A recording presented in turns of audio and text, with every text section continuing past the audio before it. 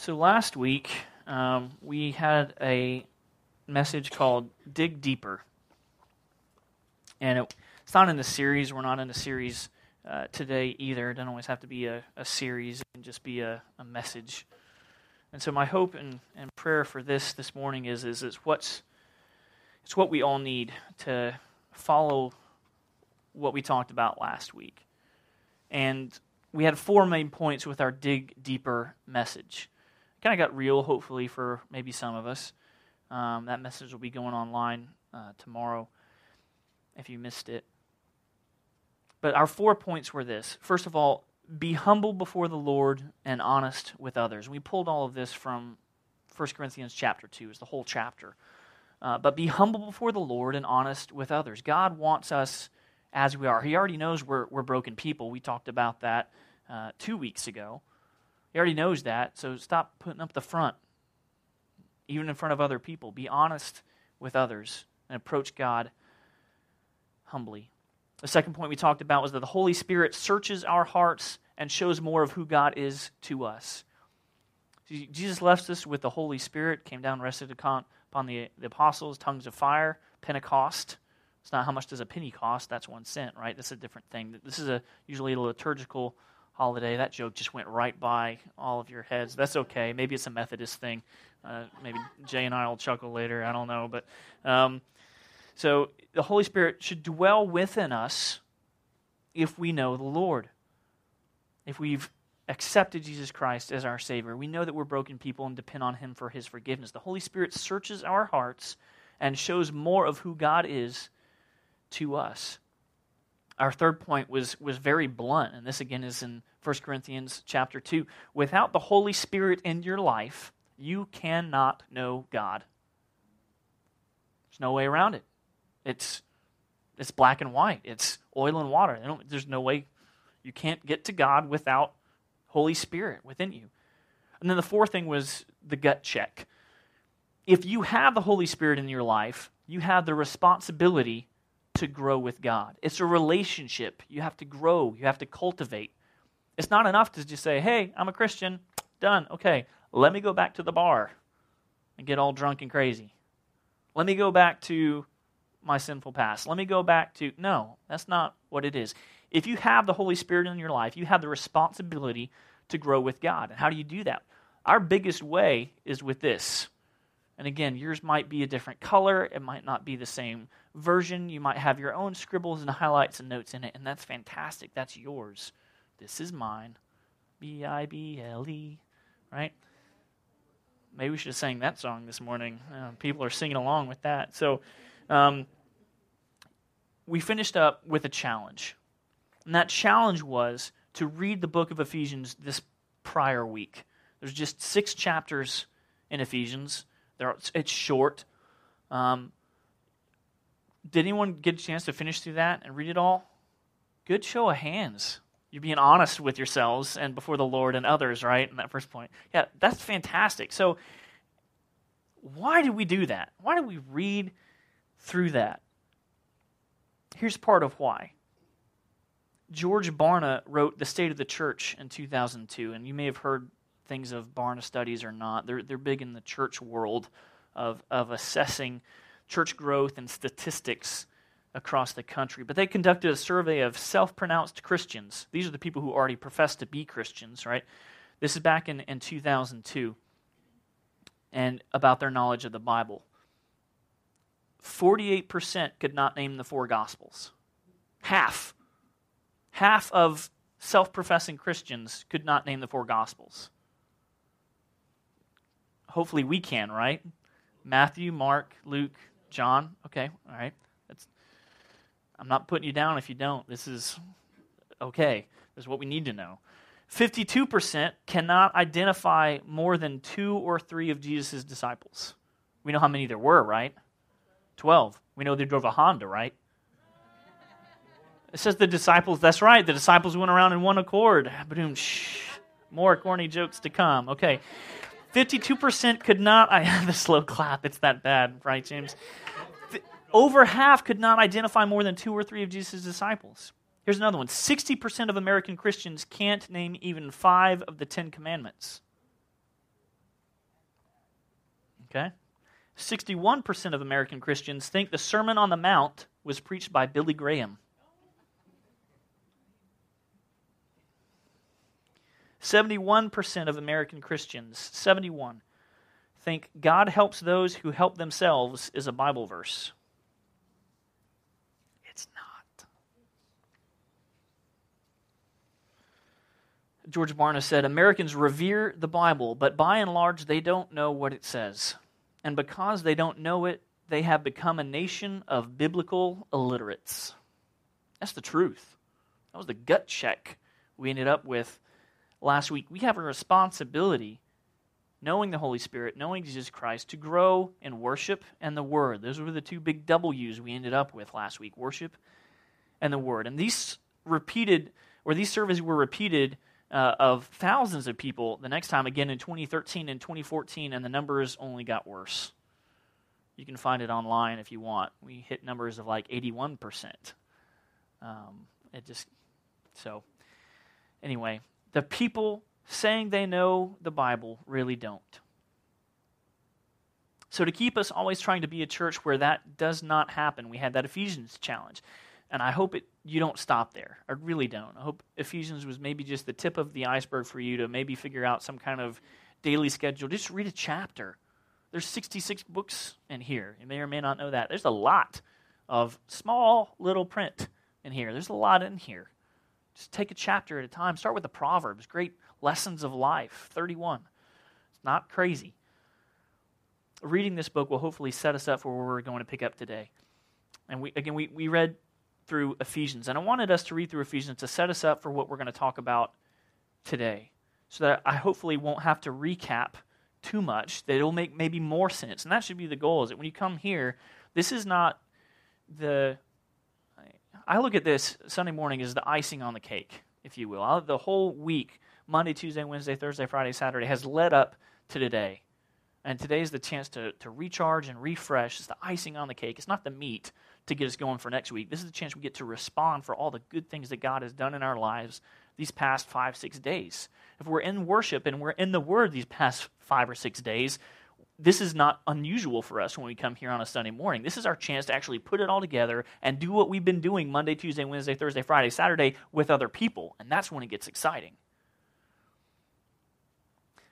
Okay. Though there's a lot going on in these short 6 chapters in Ephesians, as well as one of the most well-known scripture passages in the New Testament, the armor of God. Hopefully, if you read all of Ephesians, that might have light bulb. If you've seen, that little Gru and the Minions and all, light bulb. Okay. We're going to kind of sum up this book in 3 main phrases. 3 main phrases. And to do that, we're going to look at, guess where? Ephesians. So turn to chapter 2, verses 19 through 22. And we're going to dig deeper here together than we did, hopefully, during the week, with just reading it. Now we're going to assess, analyze, evaluate, and then reciprocate. So, Ephesians chapter 2, verses 19 through 22. And I set this up because consequently is because Paul is writing that Jesus preached peace to everyone. So that's what the consequently means. We're going to pick up in verse 19. He says, consequently, you are no longer foreigners and aliens, but fellow citizens with God's people and members of God's household, built on the foundation of the apostles and the prophets, with Christ Jesus himself as the chief cornerstone. In him, the whole building is joined together and rises to become a holy temple in the Lord. And in him, you too are being built together to become a dwelling in which God lives by his Spirit. That makes sense to us now, talking about our Holy Spirit should dwell within us. We are the building blocks of this church. We are the people. True Life Church is not the brick and mortar in these 3,310 or some odd square feet. We are the bricks that put this church together. And Jesus is our foundation, or he should be. We each have something to offer, something to give, some talent to share in being part of this church. Using Legos or Lincoln Logs growing up teaches us we can't build a wall with holes in it. It won't stand, or it's easy to tear down. And here in verse 22, in him you two are being built together to become a dwelling in which God lives by his Spirit. This is our first phrase or our first point. And it's simple. You're going to notice a trend. Join up. That's our first phrase. Join up. Period. Join up. There's going to be an up trend. Thought about putting just the word up for today, but most people would think of the Disney movie. And I can't get through the first 10 minutes without crying, so it's just, oh, Josh has a heart. It's a good movie. Good movie. I know, it's so sad, but I didn't want, anyway, so I didn't want us thinking about that. Now we're thinking about that. Get brains back out of Disney Up, and let's talk about join up. Join up. That's our first phrase today. Be a part of what God is doing here. Be involved with or lead a Bible study. Bring diapers for the Florida Baptist Children's Home. Give canned goods to a food pantry. Help out in Treehouse or Clubhouse kids. Mentor a coffee house student. I'm staring at James. James smiles. So, yeah, he needs it. James needs some help. Poor James. Someone please mentor James. I'm just kidding. No, seriously. There are virtually countless ways to join up here at True Life Church. Be a part of the body of Christ. Hopefully I'm not going to have to dive too deep into this first phrase. It's kind of a basic one, and if you're here, that's great. But are you here? You know, are you not just attending on Sunday mornings? Are you going to Bible studies with other people? Are you helping make an impact in the community? Have you signed up to bring snacks on a Sunday morning? How do you think those things get back there that you all love to share cookies and all that kind of stuff? Or to serve back there in hospitality, or be a greeter one Sunday a month or once every 6 weeks or so. Say, I can stand out front. I can get here 20 minutes early and tell people good morning. I can do that. Let's turn to Ephesians chapter 4, verses 7 through 16, and that'll lead us to our second phrase. Ephesians chapter 4, verses 7 through 16. But to each one of us grace has been given as Christ appointed it. This is why it says, when he ascended on high, he led captives in his train and gave gifts to men. What does he ascended mean? And Paul's explaining this here, except that he also descended to the lower earthly regions. How could he ascend if he hadn't gone down? If Jesus hadn't experienced death, how could he then raise to life? Okay? He who descended is the very one who ascended higher than all the heavens in order to fill the whole universe. It was he who gave some to be apostles. This is what we're talking about. You all have a gift. It was he who gave some to be apostles, some to be prophets, some to be evangelists, and some to be pastors and teachers to prepare God's people for works of service, so that the body of Christ, again, may be built up, there's another up, until we all reach unity in the faith and in the knowledge of the Son of God and become mature, attaining to the whole measure of the fullness of Christ. Now, here's really the meat of what we're going to focus on. Verse 14, then we will no longer be what? If you're reading along, infants, tossed back and forth by the waves, and blown here and there by every wind of teaching and by the cunning and craftiness of men and their deceitful scheming. Instead, speaking the truth in love, we will in all things grow up, there's another up, grow up into him who is the head, that is Christ, maturing in Christ. From him, the whole body, joined and held together, us, by every supporting ligament, you, grows and builds itself up in love as each part does its work. And this is our second phrase. That's going to be our gut check for today. I have one every week. Second phrase, grow up. First phrase, join up. Second phrase, grow up. Grow up. I'm looking in the mirror just as much when I say this, so don't think, this is for all of us, no matter where you're at. Grow up. Reading the Word of God helps us mature spiritually. The things that happen that might unnerve someone else shouldn't bother us. Our perspective totally shifts with the Holy Spirit from the temporary to the eternal. Let's look at a few examples. Losing your cell phone. Worldly calamity. What about being calm when you lose your cell phone and then being an example to others? That's not a big deal. That's an object. I can make a really big statement to someone else. What about getting in a car wreck? We've had some accidents talked about these past couple weeks. worldly calamity? What about ministering to the person who hit your car? Maybe they bumped into you for a reason. Ever think about that? Christian radio has even dumbed much of its stuff down as well. It's one of the reasons I don't listen to it. I don't. I listen to podcasts. I listen to these lovely things called Spotify or iTunes Radio, where I can specifically listen to not some of this stuff that they dumbed down and put on Z88.3. And a song came out a few years ago by Francesca Battistelli called This Is the Stuff. And though she has some other songs that aren't like this, so I'm not putting everything she does or who she is down as a person, I want to read you these lyrics, though. This is what's popular on Christian radio. Here's the lyrics. I lost my keys in the great unknown, and call me, please, 'cause I can't find my phone. This is the stuff that drives me crazy. This is the stuff that's getting to me lately. In the middle of my little mess, I forget how big I'm blessed. This is the stuff that gets under my skin. But I've got to trust you know exactly what you're doing. Might not be what I would choose, but this is the stuff you use. Next verse, 45 in a 35. Sirens and fines while I'm running behind. Whoa, whoa, whoa, whoa, whoa.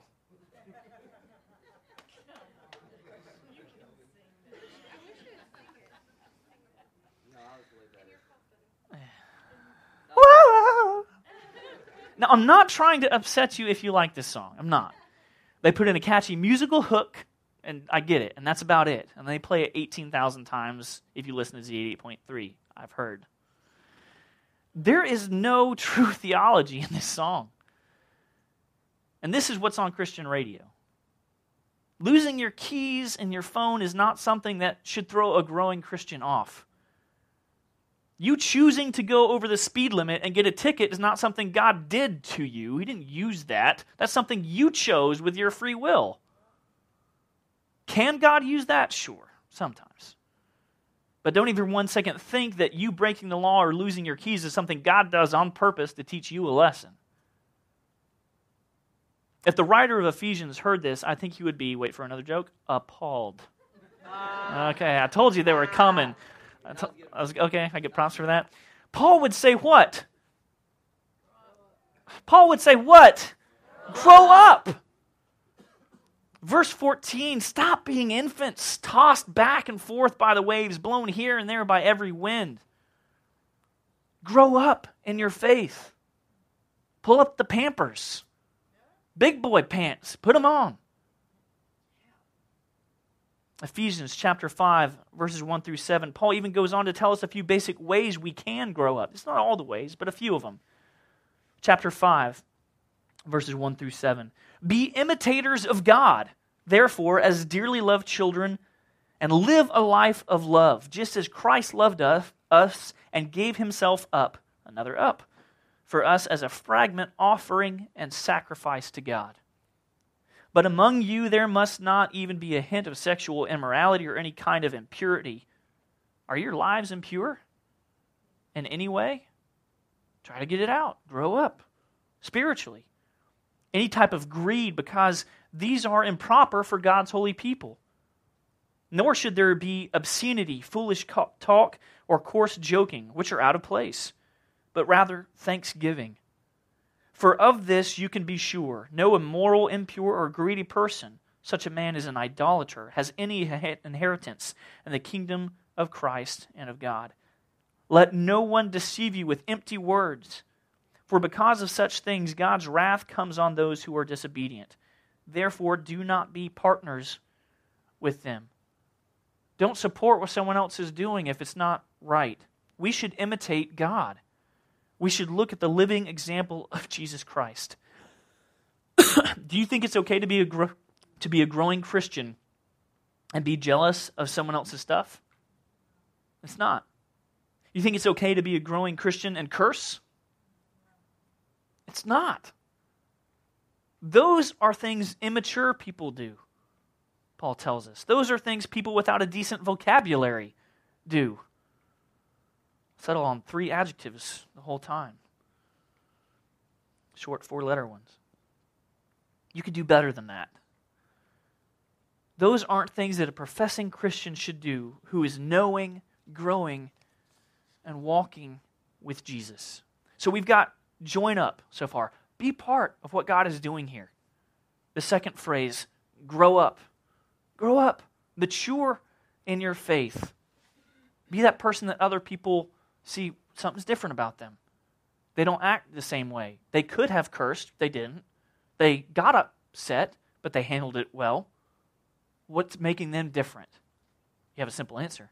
Worship and the Word. Our third phrase, wake up. We have join up. We have grow up. Now we have wake up. We're going to read for that Ephesians chapter 5, pick up right where we just left off, verses 8 through 20. For you were once darkness, but now you are light in the Lord. I think it's interesting here when I was reading through it. Paul didn't say you were in darkness. He said you were darkness, and now you are light. Not in darkness and in light. We were the darkness before. We are or should be the light now. Live as children of light. That's a whole separate Bible study right there. What does that mean to be children of light? For the fruit of the light consists in all goodness, righteousness, and truth. And find out what pleases the Lord. What does God want from you, for you? Have nothing to do with the fruitless deeds of darkness, but rather expose them. For it is shameful even to mention what the disobedient do in secret, but everything exposed by the light becomes visible. For it is light that makes everything visible. Who's the light again? We are the light of the world, living in truth and righteousness and goodness. Those things of darkness should not dwell within us or around us. We should shed that light into our friends, into our relationships, into our classrooms, to our workplaces. This is why it is said, and this is where our third point comes from, wake up, O sleeper, rise from the dead, and Christ will shine on you. Be very careful then how you live, not as unwise, but as wise, making the most of every opportunity, because the days are evil. Therefore do not be foolish, but understand what the Lord's will is. Do not get drunk on wine, which leads to debauchery. Instead, be filled with the Spirit. Speak to one another with psalms, hymns, and spiritual songs. Sing and make music in your heart to the Lord, always giving thanks to God, the Father, for everything, in the name of our Lord Jesus Christ. Wake up, O sleeper, rise from the dead, and Christ will shine on you. No longer in darkness, we should be light. Wake up from your past. Wake up from a Christ-absent lifestyle. Wake up from death to eternal life. Wake up to what it means to be a Christian, to have Christ in us. That Holy Spirit that searches our hearts and reveals more of who God is. Let's be wise with our decisions. Don't go out and get drunk with wine or beer, but instead be filled with the Word of God. If you know me or you have figured this out about me, I love college football, especially my Georgia Bulldogs. Anyone Georgia fans? No, it was that way when I was growing up too, because my mom and dad both grew up in Georgia, went to UGA, and I was that one kid walking around wearing red and black with a little voice, "Go Dogs!" when I was little, and everyone was like a Florida State or a UF fan. And UF, did you guys see that UF game yesterday? Yeah. Crazy. Boo. Yeah, boo. Some people boos, some people excited. So I love college football. And a lot, probably realistically, too much of my free time on Saturdays between September and early December is spent watching the teams I like or good game matchups. The reason the good teams are successful is not because of one running back or a great quarterback or wide receiver. It's not because they have the highest paid coach or the best university athletic director. It's because from the top down, The pyramid of leadership, from the coach all the way down to the water boy, believes in what they are doing together. They believe it so much that they dedicate their days to its perfection. Hours upon hours upon hours of practice, playbooks, and weightlifting. They watch films of their games and of their opponents, always trying to get better. They regulate their food intake and eat the right proteins and calories. Everything they do, day and night, is think, breathe, eat, sleep, and play football. And we love watching it on Saturdays. If True Life Church were a spiritual football team, you're the roster, would we be a winning one? Would we think, breathe, eat, sleep, and be Christians? Would we regulate our intake of worldly persuasions and pursuits to maintain a holy perspective? Would we exercise our minds daily by reading the Word of God? Would we practice on the fields of adversity and uncomfortability and confrontation what we preach? Would we believe in what we're doing together so much that our belief in the Savior would shine through to others? Would our hearts sing out our spiritual fight song loud enough so that the other team knew we were serious? I want to take everything I've just said and now, rather than the would, ask it. What if we replace every would from what I said with an actual question? If True Life Church were a spiritual football team, are we a winning one? Are we really thinking, breathing, eating, sleeping, being Christians? Are we regulating our intake of worldly persuasions and pursuits to maintain a holy perspective? Are we exercising our minds daily by reading the Word of God? Are we practicing what we preach on the fields of adversity and uncomfortability and confrontation? Are we believing in what we're doing together so much that our belief in the Savior shines through to others? Are our hearts singing out these spiritual fight songs we sing every week in worship loud enough so that the world and Satan knows we're serious? That's the other team, by the way. This has to be our focus leaving this building this morning. We have the opportunity to join up, to be a part of this great group of people. Y'all are a great group of people. I'm happy you're the roster. We have first stringers. We need second stringers. We need third stringers. 2 and 3 deep. People who know Jesus Christ and want to be a part of what God is doing here. So we can get by with a first string, right?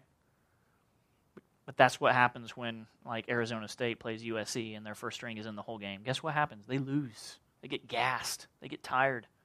Same thing's going to happen for us. But we have the opportunity to join up, invite other people to be a part of this, to join up. Be a part of these building blocks of faith and live out what God is doing here. And we are called to more than what the world expects. To grow up and be mature in our actions and in our faith, to not waver when everything just doesn't go our way. And we have to wake up, to stop our spiritual slumber and rise from darkness, the darkness of sin, to the light of Christ. My hope and prayer for each one of us is that we take these steps of faith to join up, grow up, and wake up to a life that God has called us to. Let's pray.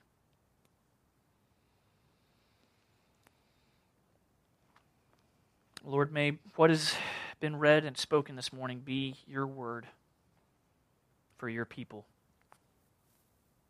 Help us accept or evaluate the mirror ourselves, to awaken from the darkness to the light of life. And may we be a people that search and seek after you, to want to know you more, and that we're doing those things that we should be, reading the Word. That we don't fall into that group of the Barna study where a bunch of Christians don't even know the Bible they say they believe. But may our hearts be found in you. And may these songs ring true in our hearts and awaken us so that the other team knows we are serious. Because there is a spiritual battle going on that we can't often see. And it's being waged on the battlegrounds of people's hearts in our community. And some of those people are losing. They're taking their life. They're getting in fights. They're not treating their husbands or their wives as they should. They're not standing up in the presence of wrong.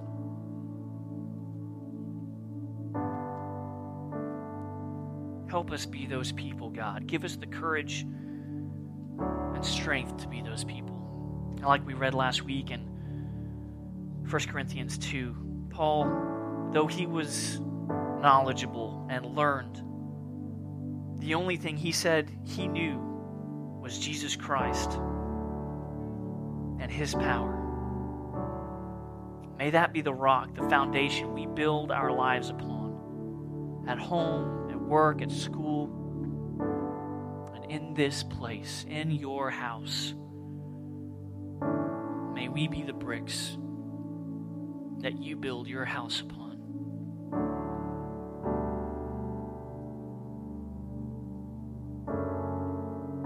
And may it stand, not necessarily within these four walls,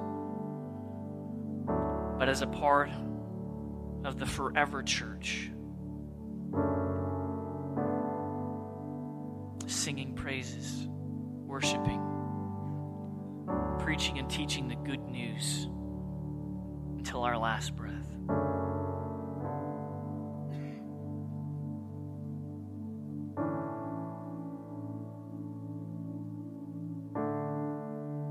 We're going to close with a song. I invite you to stand, or you can remain seated if you want. And just focus on these words and ask what God wants of you, of us.